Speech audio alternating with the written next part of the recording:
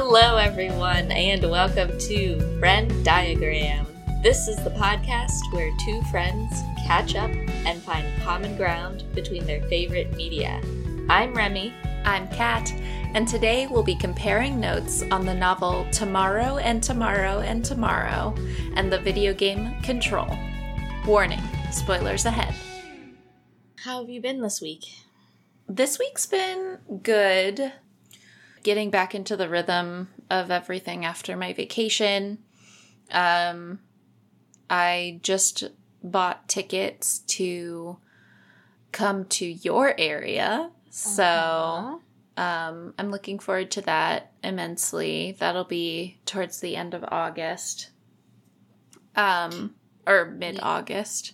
Yeah, you said that was a spontaneous purchase? Yeah. Well, with the way that plane tickets, so my schedule in the fall semester is going to be very difficult because I'll be teaching. Right. So I would only be able to take a trip from like Wednesday to Monday. So I kind of wanted to take a longer trip before I start teaching and doing all of that, and then have one shorter trip after that. But yeah, so I'll be out in that area working remotely. Awesome. But yeah, that was kind of my week. So now I have just something really nice to look forward in the next 3 weeks. So that feels good. Because it's really hard to kind of like feel like you're slogging through and then not have anything to look forward to. So that's really nice. I've been watching a lot of Fringe still. I'm on season 5 out of 5 now. So we're almost wrapped up with that, but yeah. I watched a comfort show this week, actually, which is not my general MO, which means I'm having a troubled week. Just very stressful times at work. I started rewatching Ted Lasso, the most comforting comfort show of all time. Nice. Basically. God, what a show. Yeah. Ted Lasso is just so pleasing and comforting. What a great cozy little show. I'll have to talk about that at some point. Yeah, I've been considering putting it on the list because I feel so. It's still just as good the second time around. So good. Maybe that'll be a preview for future weeks. Yeah. Oh, I actually just found time to go see Nope with one of my friends. So I haven't gone yet, but we're going next Thursday. Yeah. I was like, how dare you not tell me what you thought? I reached out and scheduled something so that I could go see it before it's out of theaters. Because by us, it's already leaving the mainstream theaters. That's crazy. It's only the indie theater still has it, so. I miss that cinema, that independent cinema so much. I haven't been. It's the best. I don't know the last time I went to go see a movie there. I think it might have been when you still lived here, which is a crime. Yeah. Yeah, I think the last one we went and saw was Green Knight, and I don't think I've been back since. Whoa. Yeah. I think that's the last time I was there. Yeah, because I only saw one more film in theaters, not before at that theater. Left. Yeah. Yeah, before I left, because it was in between Delta and Omicron. Yes, and we went and saw Dune. Yeah. God. What a fantastic time that was. That was a good time. Yeah. So you've had a troubled week, but I've had a troubled week. Good comfort media. And now I can finally talk about this book that I've been hyping up to you. I'm excited. I've seen it on the shelves, and I've been very intrigued by the cover. It's a very nice cover. Oh, yeah. I mean, it's got the wave. Yeah. It's, okay, so my piece of media this week is the novel Tomorrow and Tomorrow and Tomorrow by Gabrielle Zevin. And this is a book that just came out this month. We're recording this in July of 2022. So it's pretty new, but I saw it was like pinging all over my radar the week it came out. I saw it come up on the Libby app, and I read the synopsis of it and was very intrigued by the synopsis, so I put a hold on it. And then I heard John Green talking about it, actually. He's actually the very first pull quote on the book jacket, which is awesome, and he gives a really glowing review of it. And then I heard him speaking about it, I think on his pod, Dear Hank and John, and just gave it such a glowing review that I was like, I really respect John Green as a person, and I already know that I am interested in the synopsis. And then it was featured in the newsletter for my local independent bookstore that I get. Wow. And I was like, oh no, that's 3 things on my radar in like a span of 24 hours. That means I potentially have to get this. Mm-hmm. So I went to the bookstore and I did my final test, because I'm trying very hard currently not to buy a ton of hardback books. So that means waiting a year or so, unless I'm super compelled to read them in paper right away. And the final test, after all of that buzz I heard about it, was like, go to the store and read the first page. Mm-hmm. And if it is compelling, then you can buy it. That's a good litmus test. And I definitely found it compelling. I was like, okay, I have to get it. And so I got it and I started reading it, and I want to say it only took me 3 or 4 days to read, and it's a 400-page book. So that's a pretty strong pace for me, like working full-time and doing other things. And I'm not surprised it took me that short of a span of time, because I found it very compelling throughout. It was like a page-turner for me. And it's not like a mystery or a thriller or anything like that, but the investment in the characters was so propulsive to me that I was like, I need to find out what happens next, just in sheer interpersonal terms. So, in terms of genre, would you put it in like contemporary fiction or something like that? Yeah, I would just say general literary fiction. Okay. Cool. But the basic premise or plot of the book is that it's following 2 childhood friends named Sam Mazer and Sadie Green, and they meet as kids in California during the 1980s, and they strike up a really close friendship, and a lot of that friendship is based on playing video games, because they're both like really big fans of Donkey Kong and Mario and those types of games that were available at the time. Mm-hmm. And a lot of their early childhood friendship is based on playing those games together. However, they have a really serious falling out, and they don't speak for many, many years until they, by coincidence, meet each other again as college students, while Sam is attending Harvard and Sadie is attending MIT, because those universities are basically neighbors in Boston. And so they're attending college in the 90s, and they sort of rekindle their friendship by way of starting a collaborative project together where they are developing and designing and programming their own video game. Oh, cool. And that video game becomes really successful.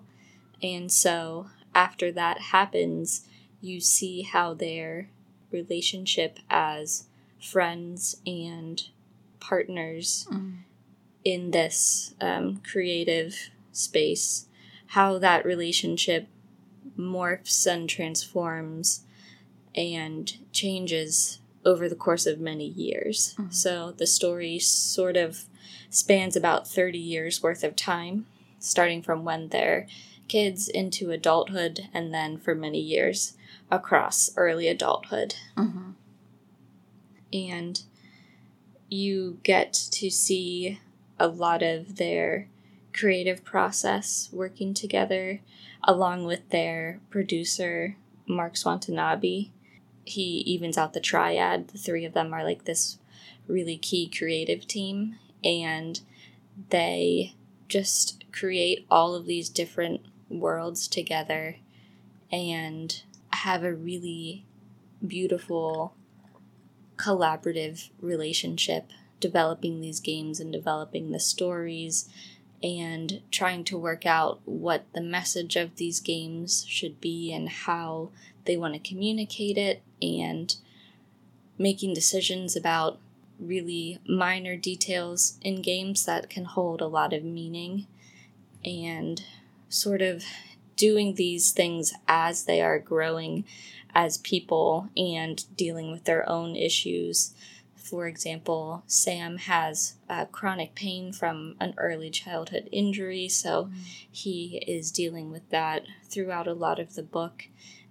It's a recurring issue for him, and keeping that pain internalized is something that he deals with across his lifespan, and kind of informs a lot of his character and how he chooses to interact with people. While you also see Sadie Green navigate this space as a video game developer, as a woman, and how that impacts her relationships with everyone else in that area. And so it's a really cool book for anyone, I think, that's not just interested in video games. Like, if you like video games, I think you would love this book.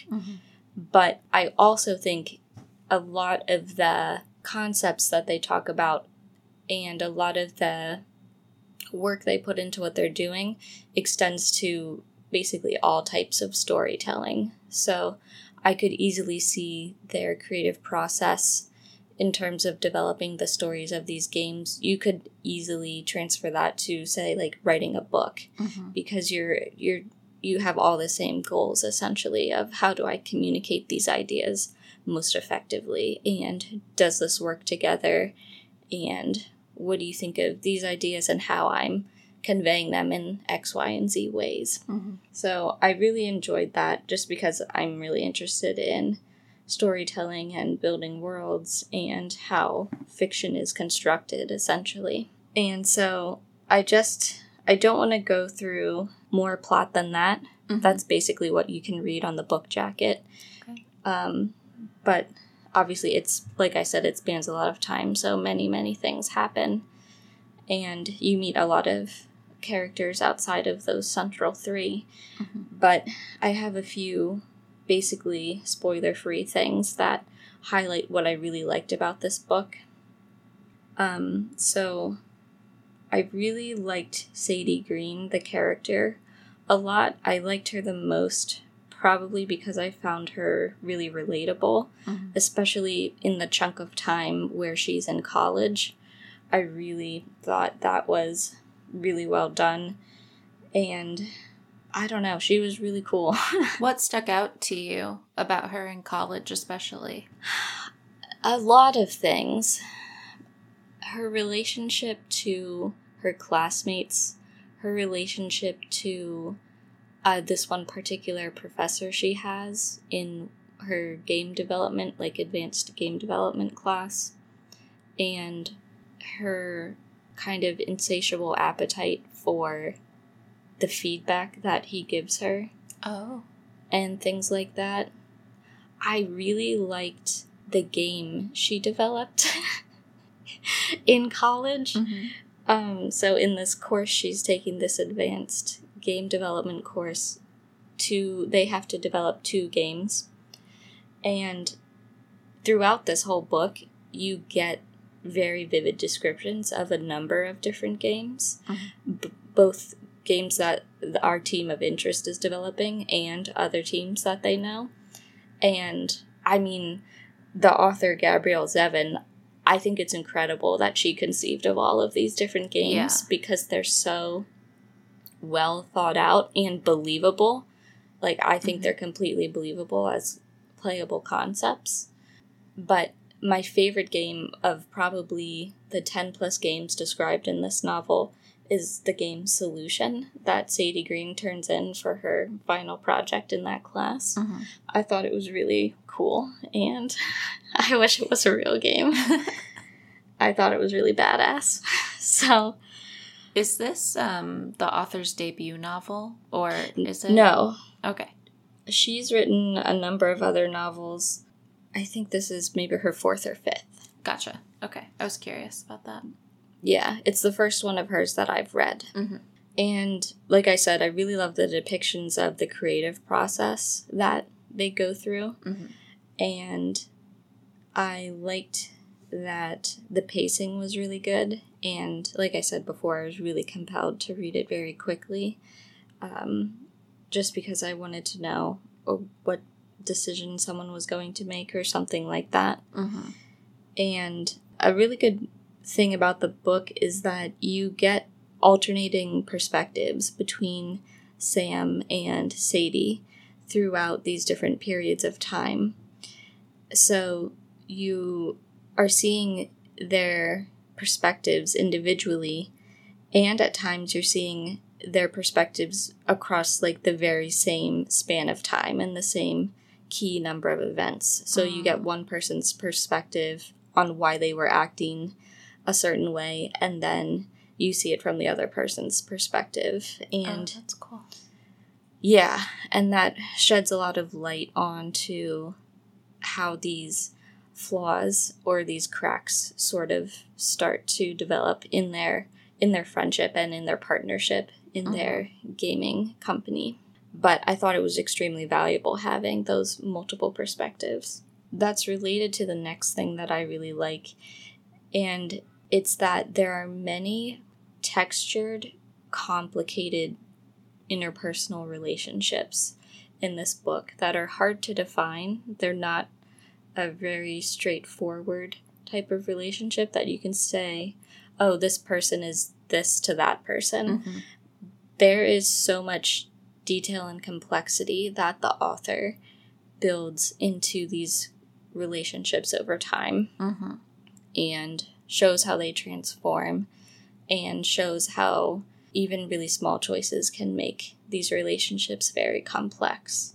So, for example, Sam and Sadie obviously have a very complex and shifting relationship over the course of the book. Sadie and her professor Dov have a really interesting relationship that changes and shifts. And Sam and Mark Swantanabe, their producer, have a really interesting shifting relationship. Mm-hmm. I just thought the richness of how complicated those relationships were was really well written, and really helped the reader understand where both parts of each of those dyads were coming from, and why it was a complicated relationship and why it wasn't any one person's fault exactly. But through all that complexity, you really care about a lot of the characters. Not only did I really like Sadie's character as well, but I liked Mark's character a lot too. And so seeing how all of these relationships become sort of entangled, it really keeps your interest over time throughout the book. So those are kind of the really key overarching non-spoiler elements that I thought were really standouts for this book. And I wanted to highlight 2 standout chapters that were just absolutely incredible. The first chapter I want to highlight is chapter 7, which is called The NPC. And if you've read the book and that name doesn't mean anything to you, the way I think about this chapter in my mind is the chapter where you are the strawberry thief, which only makes sense if you've read the book, but if you've read it, you know exactly what I mean.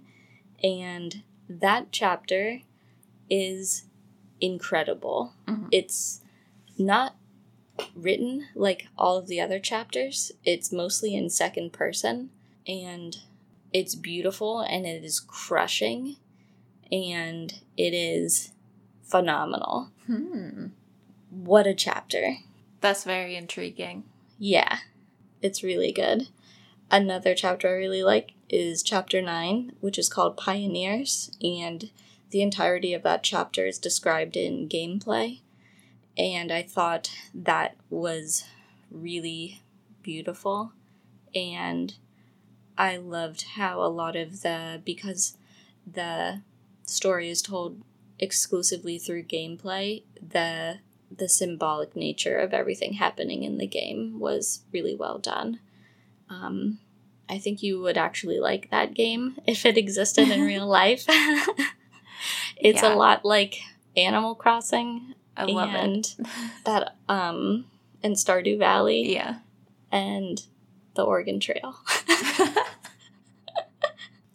But yeah, overall, the book was really, really moving in a lot of parts. Mm-hmm. And I definitely cried while reading. At least one part, perhaps more. Mm-hmm. Which is saying something, because I don't normally cry during books, but definitely did during this one, which is great. That's high praise. I have a question about the general tone of the book. Like, what did it leave you feeling?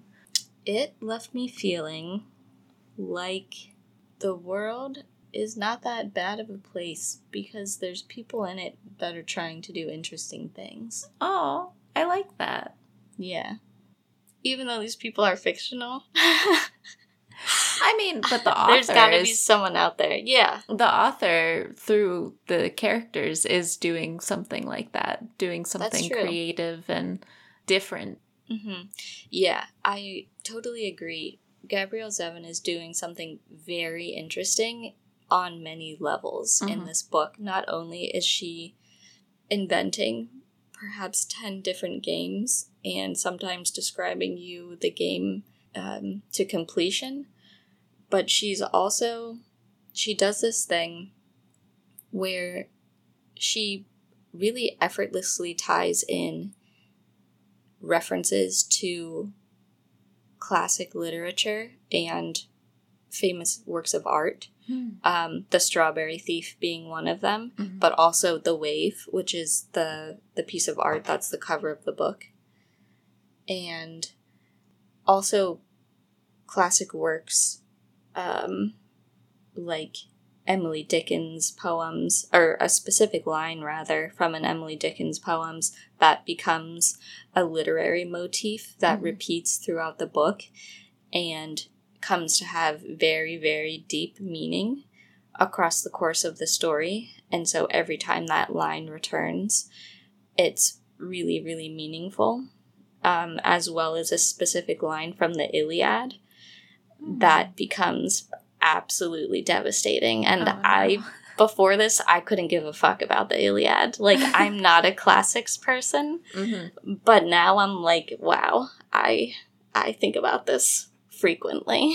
Oh, wow. So her use of repetition for those motifs is, wow, it's incredible. Like, if I were to make a video essay about this book, that's probably the topic I would choose to use this book to illustrate, is repetitious motifs of other works and how you can use them to add emphasis and layers of meaning and just really build a moving story.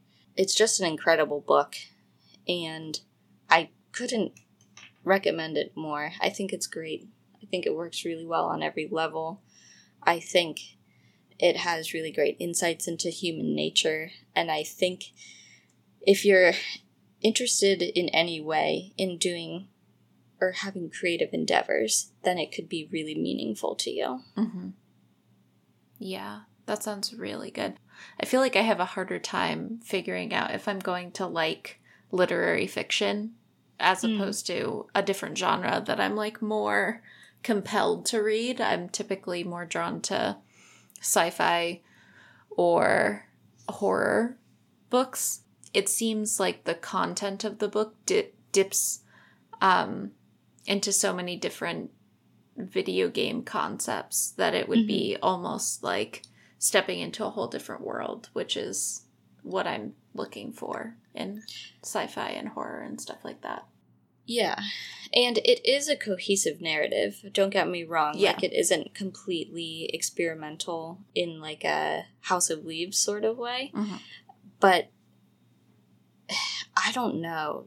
What Gabrielle Zevin does is just so, not engrossing, but you just get so sucked into the world that she's describing. Mm-hmm. And they bolster the points that she's making so well, and also just illustrate, I think, to my knowledge, trends in video gaming and pop culture and how we interact with pieces of media that are created for us. Mm-hmm. There's just so much going on. There's so many layers of commentary in this book, and she just weaves them together so deftly Mm-hmm. that I can't even begin to unravel them and describe them. Yeah. But I don't know if you would like it, but I highly, highly recommend that you try it. Mm-hmm.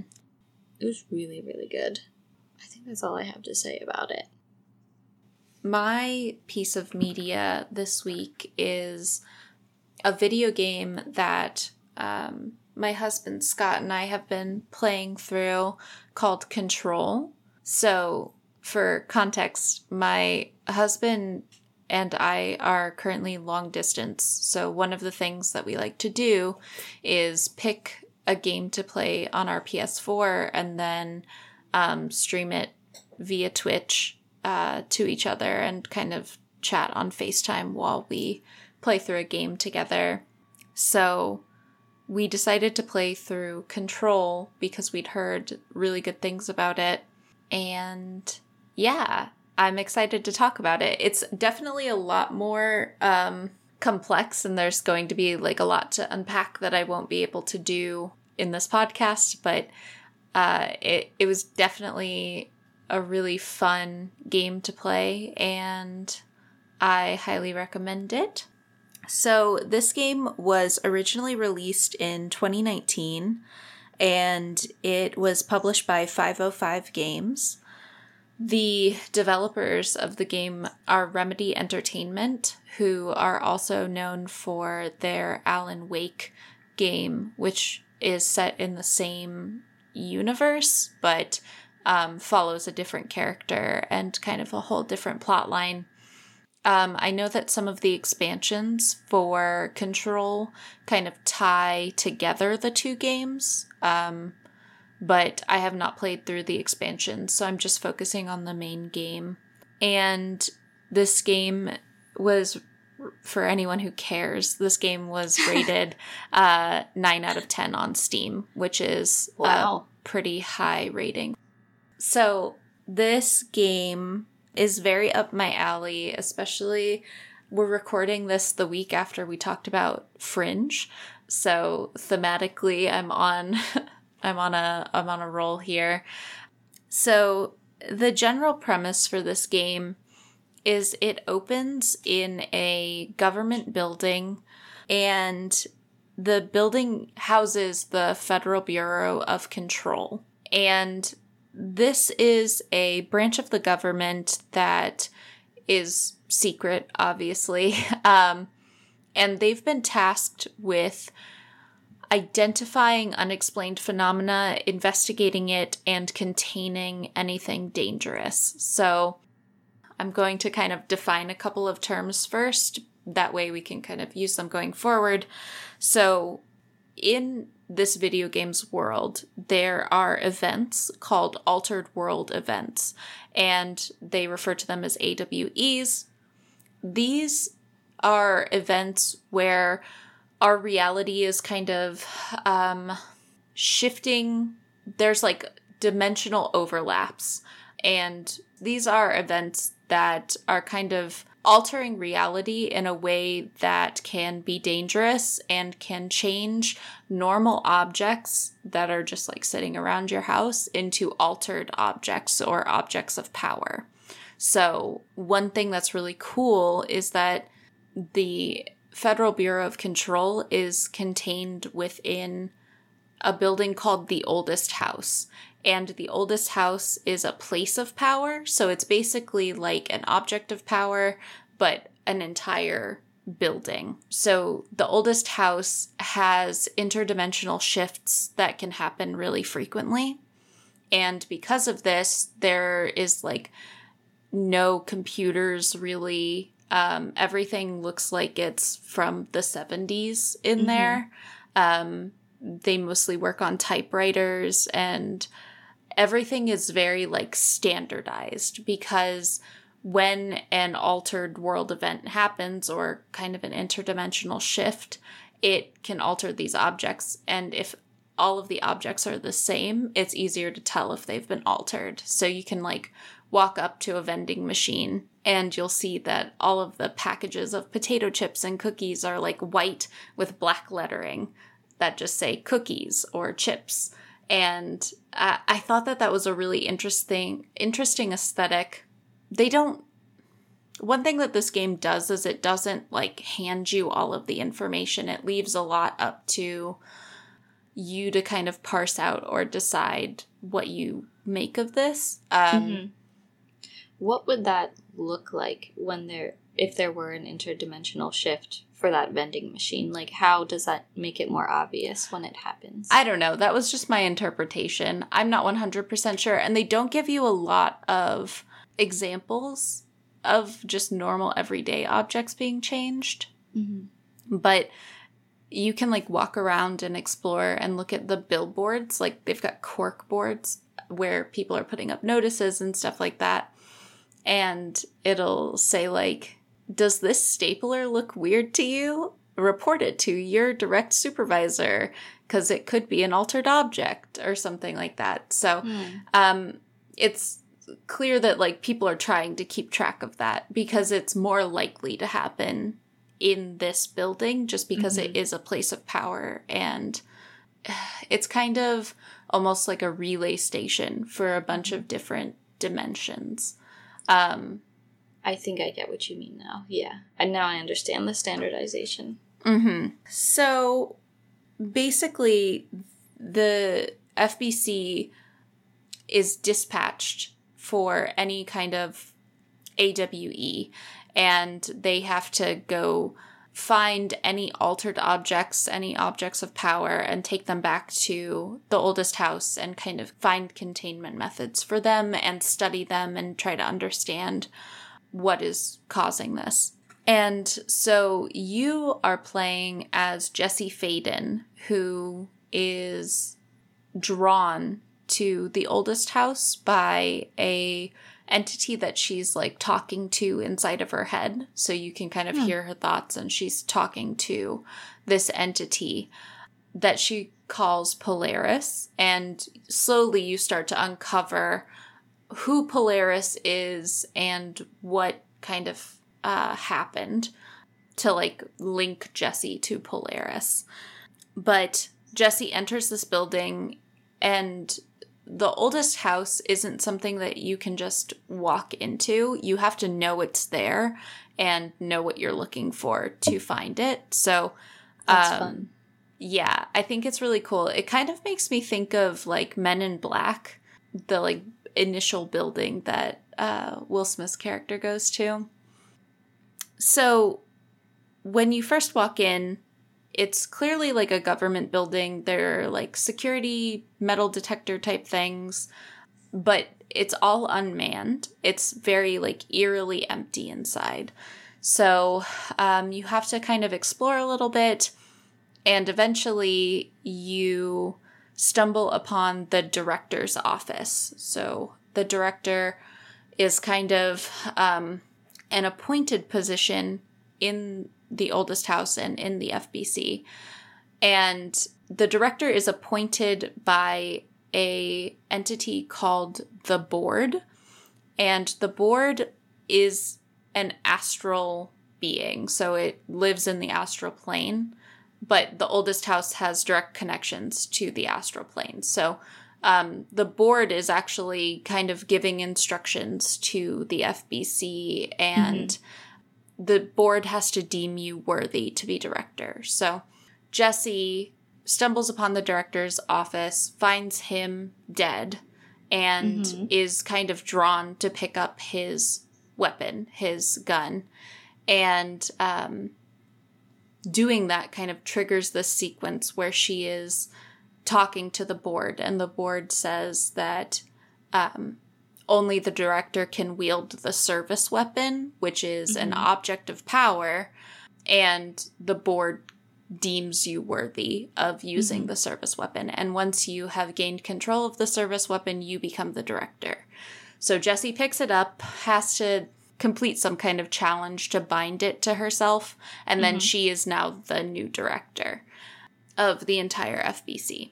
And then once she becomes the director, she finds out that there is a threat that has invaded the Federal Bureau of Control called the Hiss. The Hiss takes over people's minds and kind of makes them float up into the air. And they chant this, I don't even know. They just like chant these words all in sync. And it's very unsettling. And then they become enemies. They like spawn from the air and they'll drop down and fight you throughout the game. And so now that Jesse is the director, she has to figure out a way to stop more Hiss from entering the Federal Bureau of Control and defeat the Hiss that are already there. There is a small group of employees that have been protected from the Hiss by this piece of equipment that their lead researcher designed, but they were like costly to make, so only a few people have them. And it's not clear exactly at first why Jesse is not affected by the Hiss, because she doesn't have this essential piece of equipment that protects her from the Hiss's mental takeover, I guess. But because she is linked with Polaris, the like entity from the very beginning, it protects her from the Hiss. Interesting. So there is a reason that Jesse is able to be director, and there's a reason that she is being like drawn to the Federal Bureau of Control. So when Jesse was a child, she lived in a town called Ordinary, and in Ordinary, there was an altered world event where there was an object of power called the slide projector, which, when slides were inserted into it, could open up doorways to different dimensional planes. And through some unfortunate circumstances, all of the adults in Ordinary disappeared. They just vanished. And all that was left were like a couple of children. So Jesse and her brother put in a slide that opened up a portal to where Polaris was living. And Polaris told them how to shut down the slide projector and to kind of stop this cycle of destruction of Ordinary. And in doing so, Polaris also bound herself to Jesse. And when the Federal Bureau of Control showed up to kind of contain this event, they found Jesse and Dylan, her brother, who had also been exposed to this altered world event.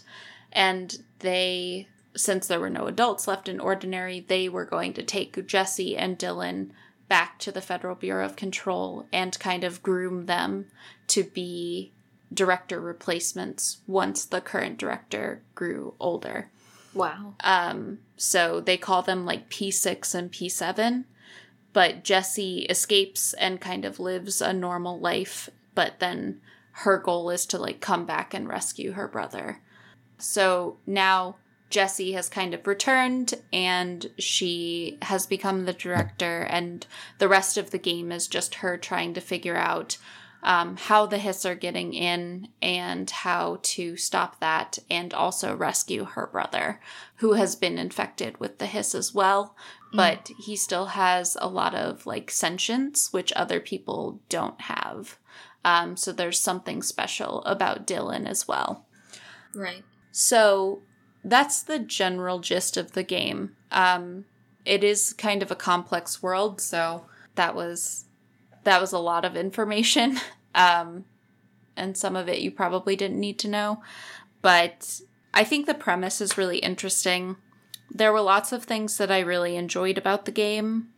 The Oldest House, so I read some like reviews online about like critiques of the game, and it's interesting because a lot of people conceptualize there being two main characters, and the first main character is Jesse Faden, and then the second main character is the Oldest House, because they say that the setting itself is so rich and interesting that it is almost a character in and of itself. Mm-hmm. So I thought that was really interesting as a way to conceptualize it, and I don't disagree. I think that the Oldest House is such an interesting place to explore. Even if there wasn't plot, it would be so fun to explore the Oldest House. And there's a lot that's left unexplained, and I think that that's good because the FBC wouldn't understand the Oldest House, like all of its intricacies. They just made it their headquarters. So I do like that there's a lot left unexplained in the game. Also, the other dimensions that you access through the Oldest House are really interesting. The astral plane, it's very artfully done. I think that it just has a very aesthetically pleasing look to it. And yeah, it's just a very interesting, almost like platforming type world. Like you're going from level to level, and it's just a very different setting because there aren't any objects. It's just these like black blocks that come up and form and meet you, and there are different like enemies that you have to fight with whatever new power you're getting. But you basically go into the astral plane to get new abilities. So I think there's like 3 main abilities. You have like levitating, so you can basically fly, and then you can create a shield and also use telekinesis to throw things at your enemies. And the abilities are, I prefer the abilities to just like having a third-person shooter type dynamic. I think that it makes the game a lot more interesting and fun to play as opposed to it just being a shooter. Right. But yeah, I thought that was really fun. I love that basically you like wander around and you can pick up different memos that have been typed out, and they give you additional context for all of the different objects of power that you're seeing, and it really enriches the world a lot. Sometimes it can be tedious to have a lot of additional content to pick up and read through. And sure. But I thought that the way it was done in this game enriched the experience. I thought that you could have not read them or read them and you wouldn't have been missing too much. It's not like it was essential, but it gave you some really good flavor text about all of the different events that have been going on. And they were written in like kind of a believable way. Some of them are like personal memos from person to person, and they've got like a lot of humor in them, and they're fun to read. So I liked that aspect of the game. And I really love a game where you're like running around looking for additional content. I think that it kind of breaks up the monotony of just fighting all the time. So that was fun. Oh, and the environments. I know I talked a little bit about like the astral plane being really pretty, but the environments are really detailed, and I thought they were really pretty. I don't know, have you played any of Last of Us or watched any playthroughs of that? Yes. Okay. I love the environments from Last of Us, and I think that's like the peak of video game post-apocalyptic type environment. Right. And it's like so much fun to explore that, but I think that this game did a really good job with that as well. It's like a very detailed environment and very pretty, and in areas where it's like run down and covered in mold, it's still like really interesting and visually impactful. There's also an area of the game called the Black Rock Quarry. Ooh. And it's basically just this like quarry, but when you walk out and look up, there's all of these like stars, and you're just looking up at the night sky and space, and it's just so cool. There's also, when you're like on your way to different dimensions in the game, you have like this way station at a motel, and basically you have to like solve little puzzles to get to the different dimensions, which is fun. That's so fun. I think it's like a really good combination of a couple of puzzles here and there, a lot of like fighting and more of like a third-person shooter aspect of the game, and a lot of really good plot that you uncover at a good pace throughout the game. So yeah, I really enjoyed that. I thought that it works really well. You don't get too much like interpersonal connection with the characters, but there are characters that really stand out. So the head of research at the Federal Bureau of Control is a man named Dr. Casper Darling. And throughout the game, you uncover different like videos that he created to explain different concepts to the staff. And I thought that was a really clever and interesting way to do info dumps about different aspects of like the oldest house, or like what you're going through. So it's almost like corporate training modules or something. Yeah, like Dr. Marvin Candle style from Lost. Yeah. Love that guy. They have real actors in those videos, so it's kind of merging, obviously, like animated characters with like real videos of real people. So I thought that was really interesting and something I hadn't seen before. I kind of liked the live action component. And also the videos of Dr. Darling get more and more unhinged as you like kind of go through everything. So it's a lot of fun to make inferences about this character and the kinds of pressures that are on him. And then there are also these other videos that you stumble upon called Threshold Kids, and it's like a children's program. But they're terrifying. They're like actively scary. I was like, oh god, is this a horror game now? I don't know what's happening. But it was very spooky. And I think that those are also Dr. Darling getting like more and more unhinged. And he started creating these like puppet shows for kids. Anyways. Oh yeah, the last thing that I really liked about this game was I was very intrigued by the board. As a character, because basically when you're interacting with the board, you just see it as like this upside down pyramid, this upside down black pyramid. Oh, I saw that in the trailer you sent me. Yes. And when it talks to you, it kind of has like a very distorted speech, and you couldn't just pick out words, but then there are subtitles underneath of what it's actually saying.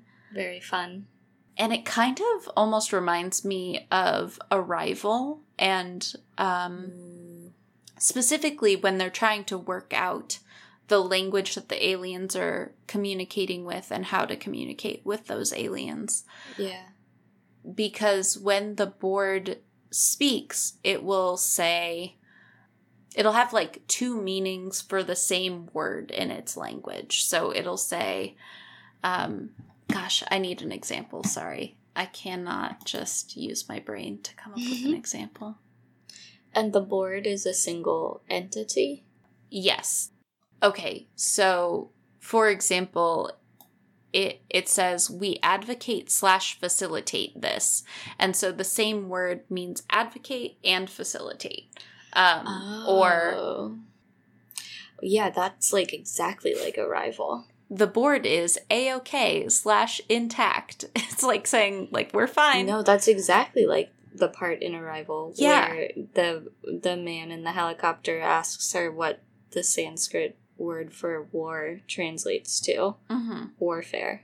Yeah. Yeah, that's awesome. Yeah, I just thought that the language was really intriguing, and oh gosh, I just really liked that aspect of it. I thought that it added to this, like, the mystery of this being that we're, like, trying to understand and is important, but also you have no idea what it is. But it's clear that the board is, like, directly responsible for this place of power. Like, they're connected.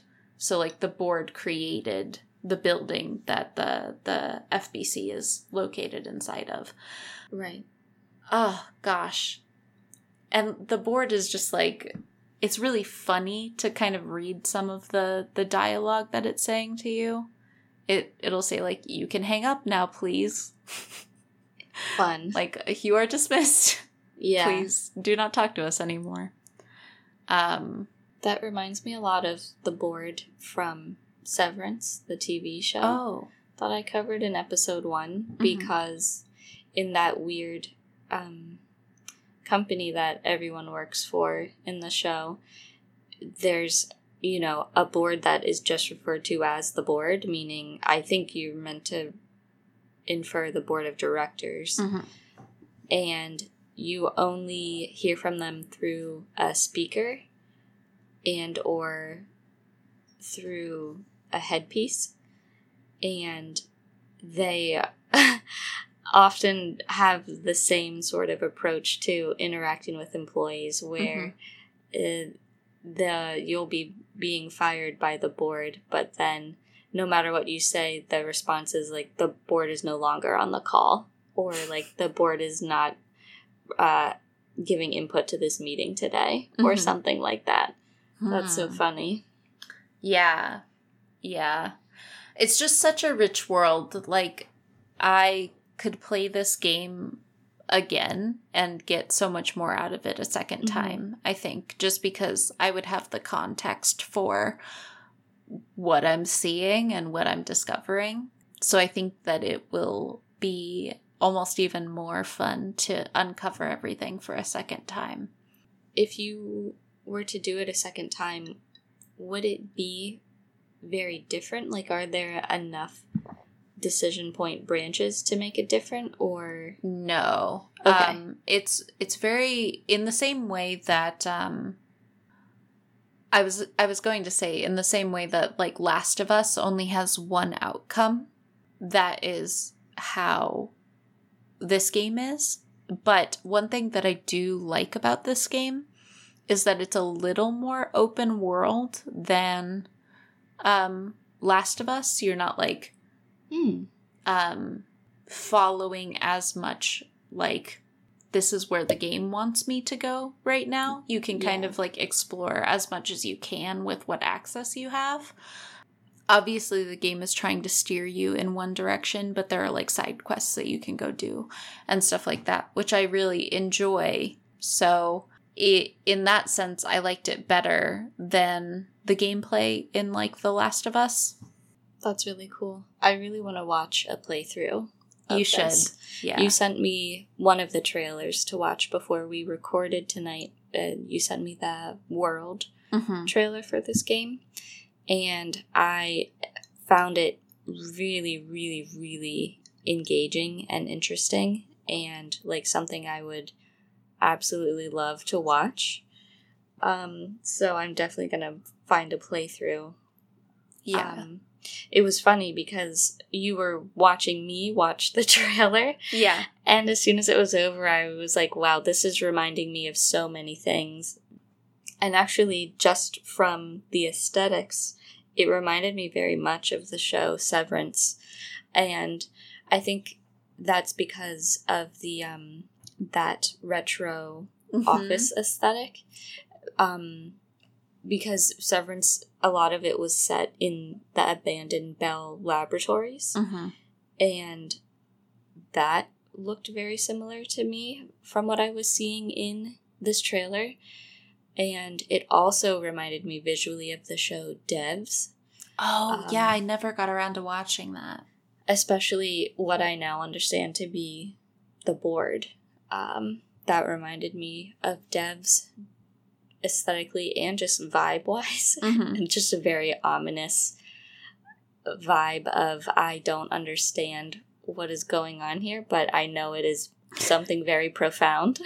Yeah. It's really funny that you mentioned the thing about Severance, Mm-hmm. because Scott listened to the first few episodes of the pod when we put them up, and he was like, oh gosh, it's so funny that Remy was talking about like this mid-century aesthetic of Severance, because that reminds me of Control and like Control's whole environment.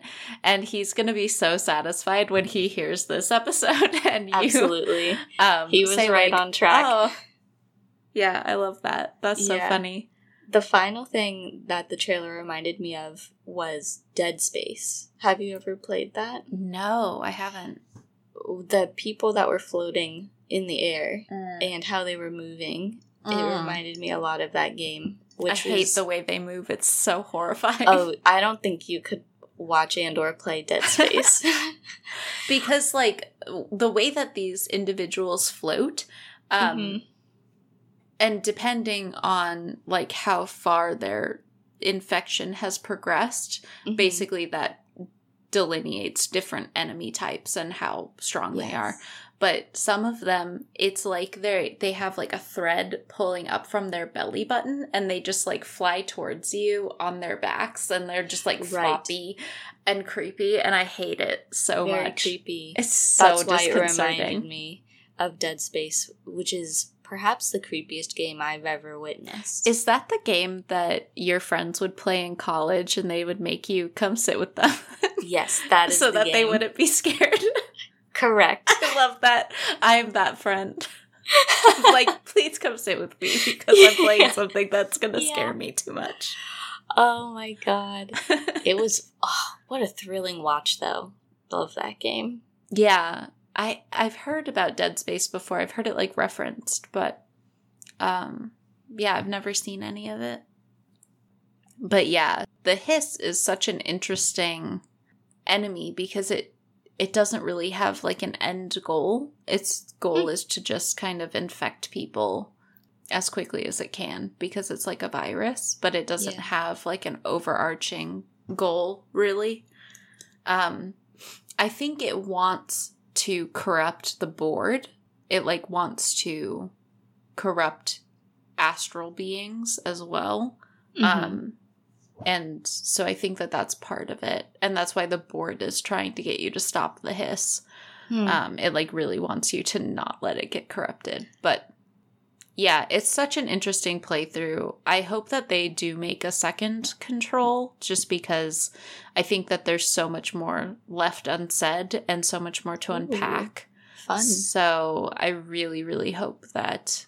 And once I play through the expansions as well, I might have more to add to this conversation, but yeah, it was just a really fun world to explore. I mean, even if there are elements missing from the story that I would have enjoyed, the world itself is enough to make me want to play it over again, so I highly recommend it. Yeah. And I think it's not like a PS4 exclusive or anything, so you can play it on PC and Xbox, I believe, is where it's available. So if you do not have a PS4 or 5, do not fret. It is available in other places as well. So very cool. I can't wait to watch someone play that on YouTube. You should, yeah. I can't wait to hear what you think of it. Yeah, the world was just so cool. So, our Venn diagram. Well, there's an obvious overlap in that. Video games. Video games, yes. That's it. To expand on that, though, video games as a valid vehicle for complex storytelling. Clearly, the game you're describing seems like a grand example of that. Yeah. And that's something that's explored in Tomorrow and Tomorrow and Tomorrow, as Sam and Sadie are moving away from, like, the games of their youth that was, like, Donkey Kong and Ms. Pac-Man, where there isn't really much of a narrative whatsoever, and moving into the more contemporary gaming where story is really important.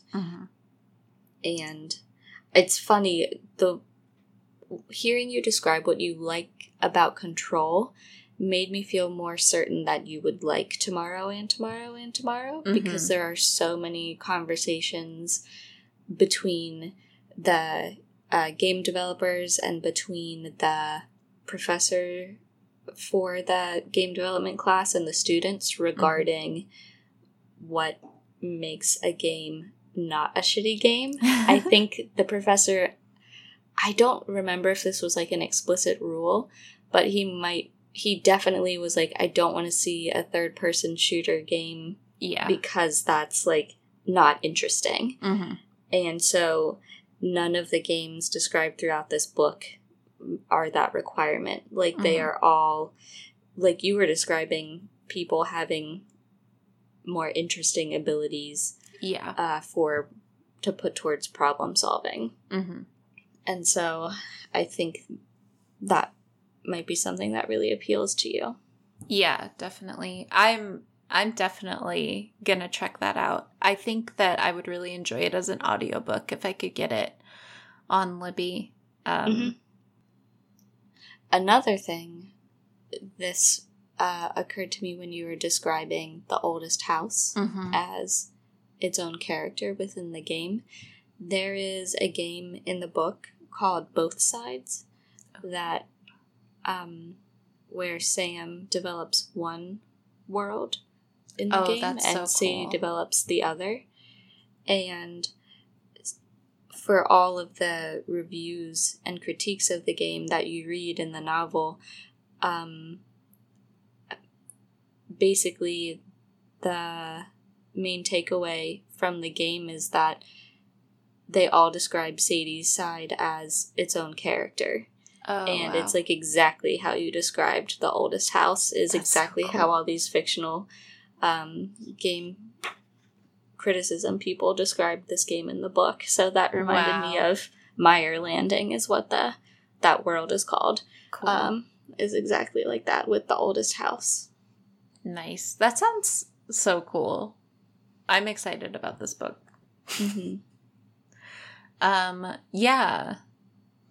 Yeah, I will say that, like, one of the areas that I wish that had been a little more enriched is the main character's connection with the other NPCs in the game. Like, that's one thing that I hope that you get a little more depth in, like, Control 2. Because, like, yours seems to have so much rich, like, friendship and rich relationships. And, like, the only really rich relationship you get in Control is the relationship between Jesse and Dylan, and you never really get to see non-Hiss Dylan. So it just... And also, I mean, Jesse clearly has a relationship with Polaris, though. And Polaris is almost like a maternal figure, which is a really interesting relationship that I didn't initially anticipate. There's something to be said for that relationship being well developed and very interesting. Yeah, I think those are really good overlaps, though. And I love all of the world building that is clearly going on. And creativity. I feel more confident you would like this book. Yay! I'm gonna go put a hold on it right now.